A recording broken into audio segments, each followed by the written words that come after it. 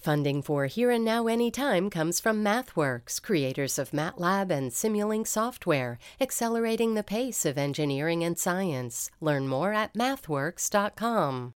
Hi, this is Here and Now Anytime, where we give you a little news, a little something you weren't expecting, and always a fresh, in-depth perspective on current events, arts and culture, and stories that matter. Subscribe or follow to get all our episodes out every weekday. And if you like what you hear, tell a friend about us to help spread the word. Now here's the show. Everything we do as reproductive endocrinologists in our day-to-day practice, we're helping couples who cannot have a child be able to have a child. I don't know if it gets any more pro-life than that. Alabama fertility doctors and IVF patients are in limbo.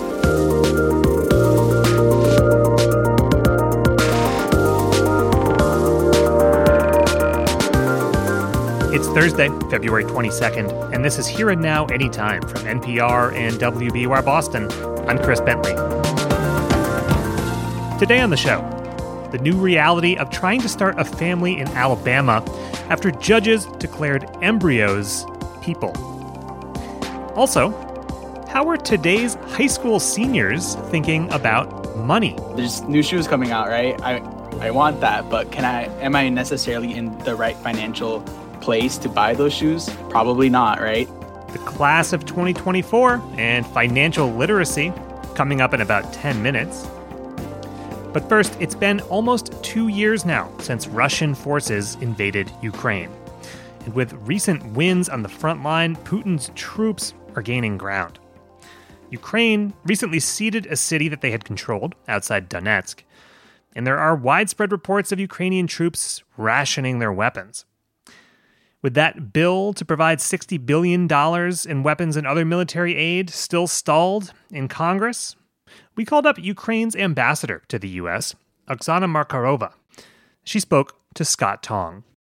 So Russia took the city of Avdiivka this past week, and one Ukrainian infantry unit is quoted as calling the fighting hell. Our own NPR correspondent in Ukraine said many Ukrainians told her that this was demoralizing. How difficult a loss was this as far as morale? Well, we held and fought for the city of Avdiivka for the past 10 years. You have to understand that. The Russians were trying to take it ever since they attacked us in 2014. And their control over the ruins of Avdiivka, because they actually did not take the Avdiivka, they simply destroyed it, of course, is very difficult. Of course, is something that our defenders were trying to prevent.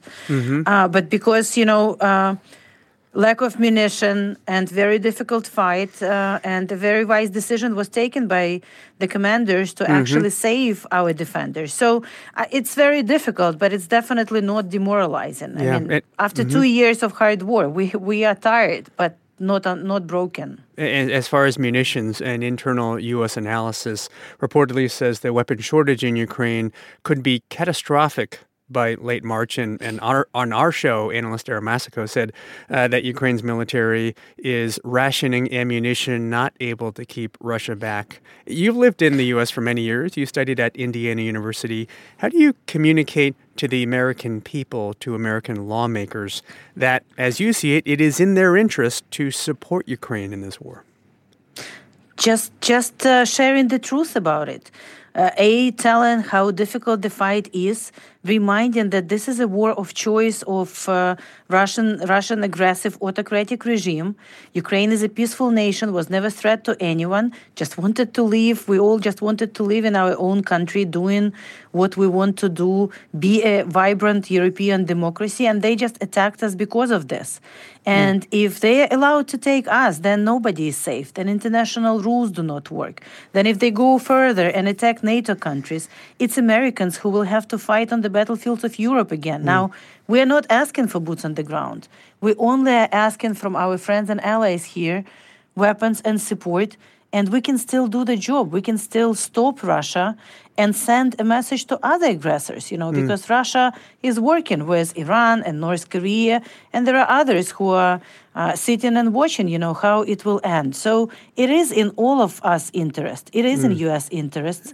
Any democracy Sorry. Sorry to jump in. I mean, as you know, this is what you're contending with in American politics and in the Congress. Republican senators who voted for the military aid package for Ukraine are being punished by allies of Donald Trump. One senator may now face a primary challenger.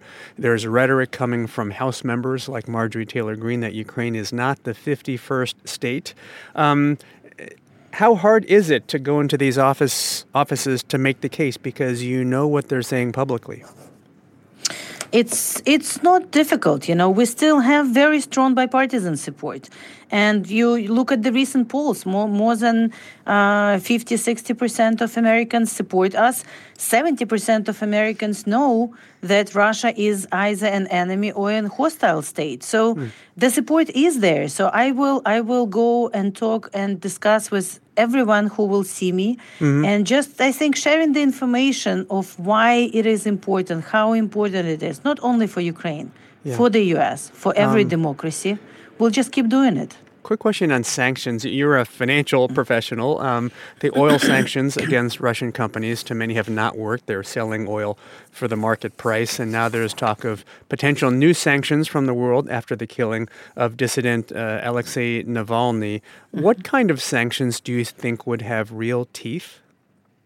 Well, we're very grateful for the 60 packages that were introduced, and they had a very good effect. But as you rightfully mentioned, they did not work completely. So we have to double down on sanctions as well. Sanction all Russian banks. It's very important now. Tighten the sanctions on oil and gas. Lower the prices and go after those who actually continue to buy all the energy resources from Russia. And go after those who also help Russia to evade sanctions. Yeah, and we have 30 seconds. I just want to ask you, as a Ukrainian, if you can translate one piece of history or culture for us as you describe, in your view, what is at stake in this war? Well, Ukraine is a young state, but an ancient nation. Kyiv and so many other cities, including Mariupol, destroyed by Russians, are cradles of Christianity, of education, of democracy itself, with a very rich culture, distinct Ukrainian culture. It's existential for us to preserve it, but its culture also belongs to everyone on this planet. And we really hope that our friends will help us to preserve it and keep it for all of us. We've been talking to Oksana Markarova, Ukraine's ambassador to the U.S. Ambassador, thank you. Thank you, and thank you to all Americans for the support. By the way, we've got lots more reporting on the war in Ukraine at our website, hereandnow.org.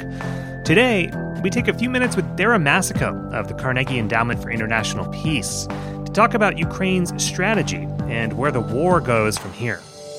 This will not settle into a stalemate at present. Okay, the Russians are trying to break these lines. You can find that whole conversation and a lot more at hereandnow.org. We're going to take a short break now, but when we return, we'll speak with a reproductive endocrinologist in Alabama who calls himself pro-life. But even he thinks the state Supreme Court was absurd to call frozen embryos extrauterine children. How the ruling has already impacted care. After the break.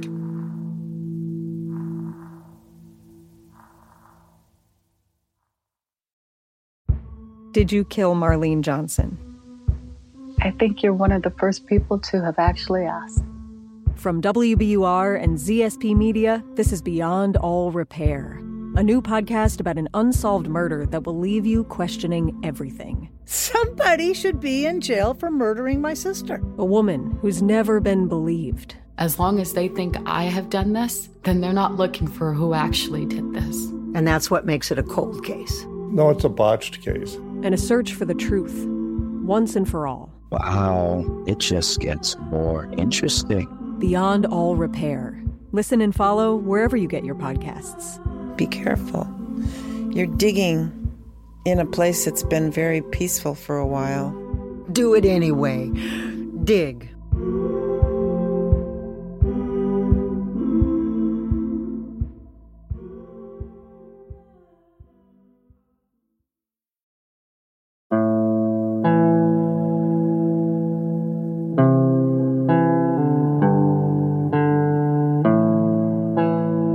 vitro fertilization treatments are on hold at some clinics in Alabama after the state Supreme Court ruled frozen embryos could be considered children for the purposes of wrongful death lawsuits.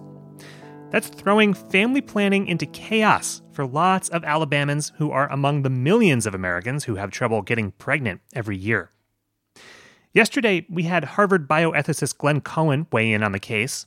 There is this attempt to normalize the idea of the personhood of embryos and the idea that essentially they are, as one of the justices put it, extrauterine children. That is really out of step with, I think, about how most Americans think about embryos, but it's part of a longer-term attempt by the conservative legal movement to bring this idea of embryonic and fetal personhood into the mainstream.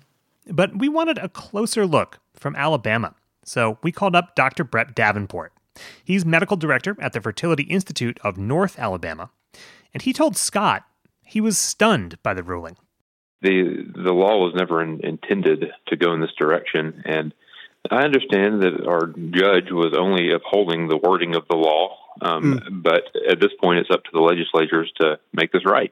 Yeah, and you were quoted in one article as saying, describing yourself as a very pro-life endocrinologist, and yet saying the ruling seems absurd. Absurd how? Well, everything we do as reproductive endocrinologists in our day-to-day practice, we're helping couples who cannot have a child be able to have a child. I don't know if it gets any more pro-life than that. So we're approaching this whole thing, with life in mind, and we celebrate life with these patients. Yeah. And so to attach this to a bill that was intended to protect a fetus's life in utero is just a different case altogether than an argument altogether than what we do on a day-to-day basis with our embryos. So given this ruling, could part of your everyday job put you at criminal risk, say, freezing an embryo as part of the basic procedure or destroying an extra unwanted one if a couple is already pregnant? Well, the first scenario, just freezing it does not prohibit us from doing that at this point under law. But the destruction of an embryo is definitely touched upon with this, and we're all in a holding pattern in terms of what this means for us and how we're going to go forward. Yeah, and just in that regard, if you can kind of remind us, like, why you need to freeze embryos and how you might proceed going forward, given this, I guess, uncertainty for now. There's several reasons why one would freeze embryos. When we do in vitro fertilization now under our current protocols, we stimulate and retrieve as many eggs as possible, and we fertilize all of those eggs, and we try to get as many embryos as possible. So we only want to put, one of those embryos back at a time and have one child at a time. So several of these infertile couples have future children waiting for them, for family planning for them. And now let's just say a couple has 5 embryos and they only want 3 children in the first 3 take, which is actually not super likely, but it is likely that it is likely that people will have, possibly some excess embryos left over after they're done with their family. Yeah. At that point, we have to make a decision, or they have to make a decision of what do we do with these embryos. And one of their options is to thaw those embryos. But this ties their hands and our hands both to do that in the state of Alabama. Yeah. Some analysts suggest this ruling means embryos might have to be stored indefinitely. Is that a possibility? Well, in the state of Alabama, it's certainly a possibility. But one solution could possibly be to transport these to storage facilities that are out of state. That is obviously if this ruling stood. I do have high hope that the legislature is going to come through and do the right thing here. Yeah. So we have read about fertility doctors receiving a lot of calls from patients with concerns. What do we do now? Have you heard from your patients about this, kind of wondering what happens? Perhaps there's a chilling effect here. Yeah, we have. There is a chilling effect. We've heard from our phones have been ringing off the hook with this.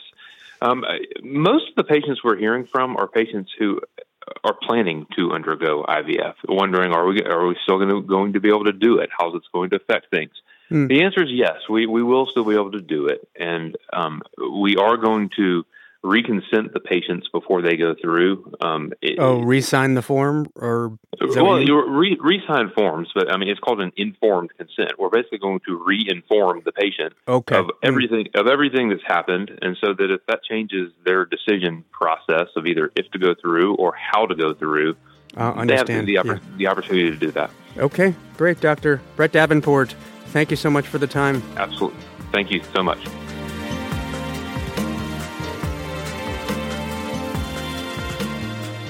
Coming up, a lot of people are careless with money when they're young, or maybe when they're not so young. Well, not our next guests. After the break, financial literacy for young consumers that you can take with you your whole life. Stick around. This message comes from NPR sponsor Total Wine & More. With the lowest prices for over 30 years, find what you love and love what you find at Total Wine & More. Spirits not sold in Virginia and North Carolina. Drink responsibly. B21. This message comes from NPR sponsor Total Wine & More. With so many great bottles to choose from at the lowest price, it's easy to find your favorite Cabernet or a new single-barrel bourbon to try with some help from one of their friendly guides. With the lowest prices for over 30 years, find what you love and love what you find only at Total Wine & More. Curbside pickup and delivery available in most areas. Visit TotalWine.com to learn more. Spirits not sold in Virginia and North Carolina. Drink responsibly. B21. This message comes from NPR sponsor Teladoc Health. There are lots of reasons for wanting to be healthy. Family, work, living a fuller life. Teladoc Health understands. Whether you have diabetes, high blood pressure, or just need to manage your weight, Teladoc Health can help. Visit teladochealth.com/whatsyourwhy for more information. That's TELADOC health/whatsyourwhy. When voters talk during an election season, we listen. We ask questions, we follow up, and we bring you along to hear what we learned. Get closer to the issues, the people, and your vote at the NPR Elections Hub. Visit npr.org/elections.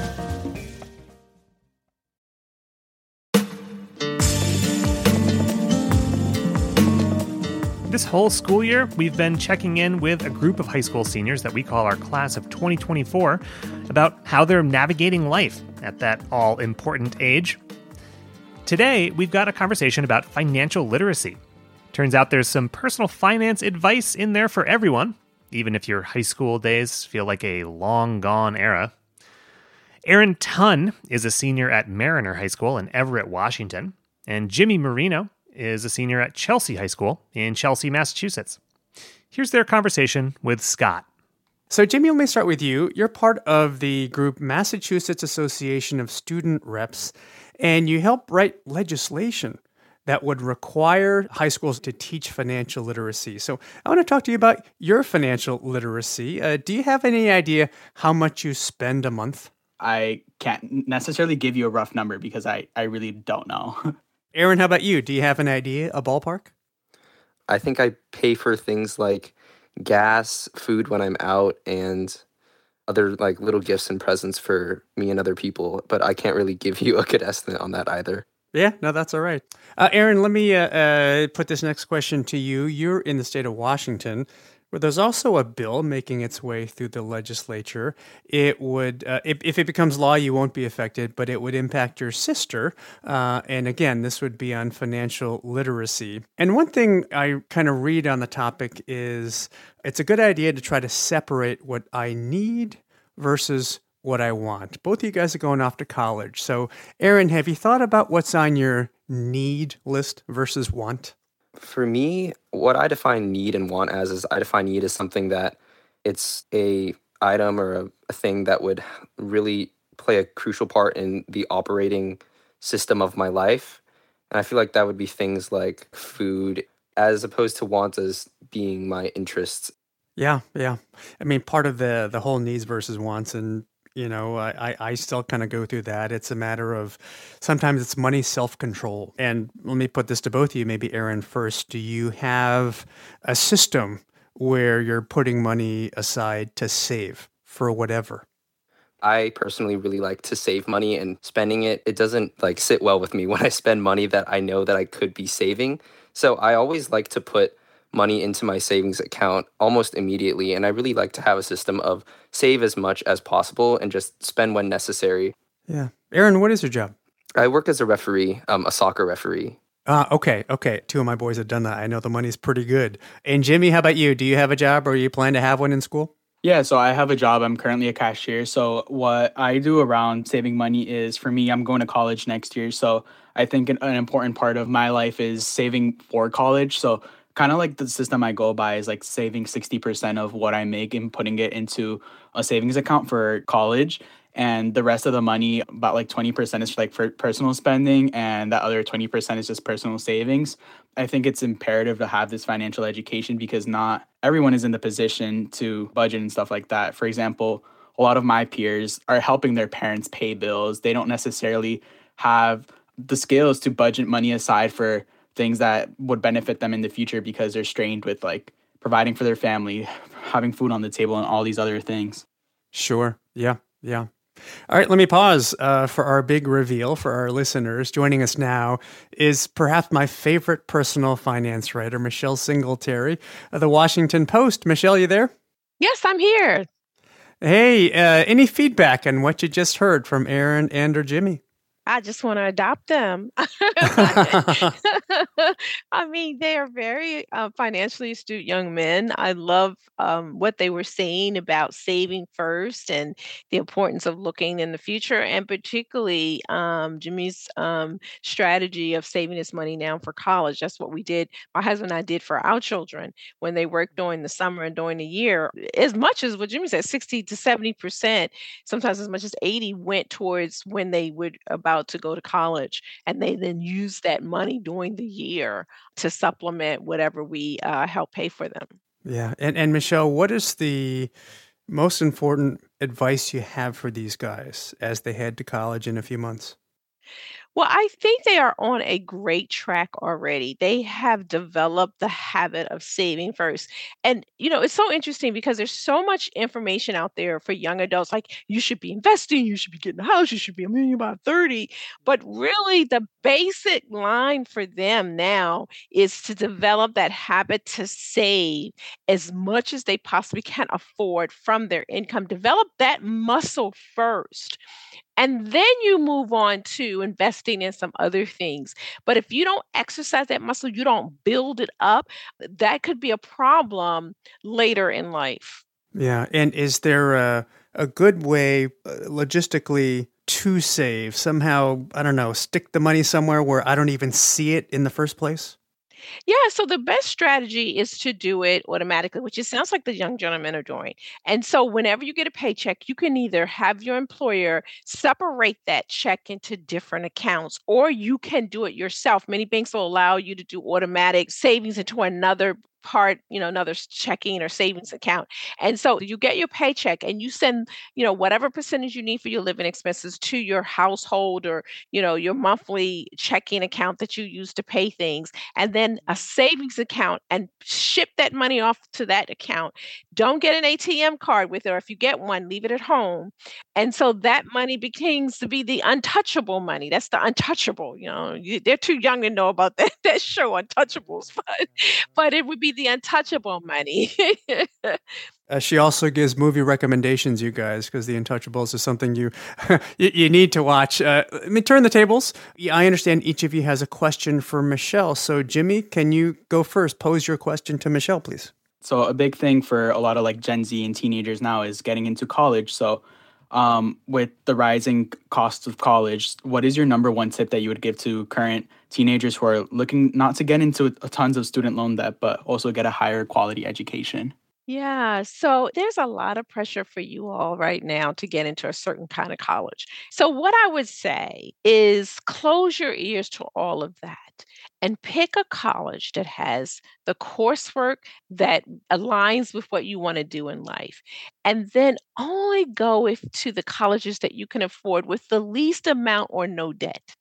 I would say the best thing you could do for your life and to help your parents or your guardians is to borrow the least amount so that you can start your adult life when you finish college with little to no debt. I can't tell you how many adults that I now counsel in their 40s and 50s and 60s still carrying student loan debt.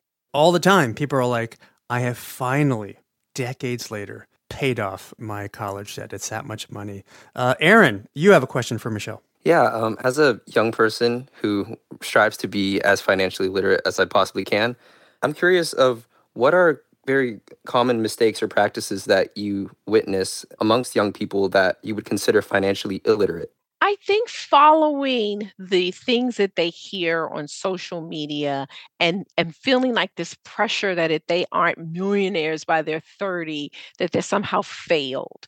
What you two are doing right now will make you a millionaire faster than any of that other stuff. You are saving, you are living below your means, even in your teen years, because teens got a means, right? I like that. Teens got a means. So you've got expenses. And so you are living, the two of you, an example of living below that. Stay with that. And if you can, tune out all that pressure that you've got to do something to become richer. And the other thing I would say is, I don't know if you guys have credit cards, but just don't lean on credit cards. Be very careful about the use of credit, even when you pay it off every month, because studies show that when you use plastic, you tend to spend more than when you use cash. You do those two things, minimize debt and save, and you are well on your way. All right, here are the words of Michelle Singletary, personal finance columnist for the Washington Post, and she has joined Jimmy Marino and Aaron Tunn, both seniors in our class of 2024 class. Thank you to all three of you for sharing your thoughts. Much appreciated. You're welcome. Thank you. Thank you. And you can learn more about Jimmy, Aaron, and the rest of our class of 2024 at our website, hereandnow.org.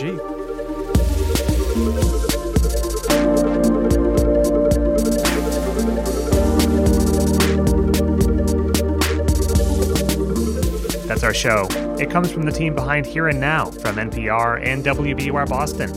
Today's stories were produced by Sam Rapelson, Shirley Jihad, and Hafsa Qureshi. Today's editors were Todd Munt, Micaela Rodriguez, and Kat Welch. Technical direction from Mike Moschetto and Caleb Green. Mike also wrote our theme music, along with Max Liebman and me, Chris Bentley. Our digital producers are Allison Hagen and Grace Griffin, and the executive producer of Here and Now is Carlene Watson. Thanks for listening. We'll be back with you tomorrow.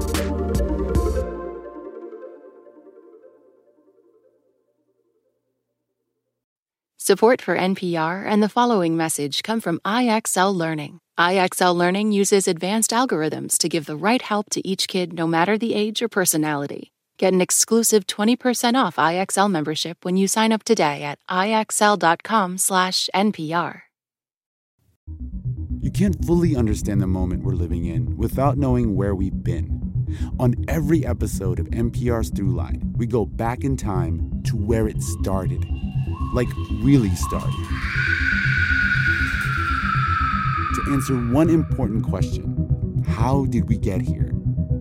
Find NPR's Throughline wherever you get your podcasts.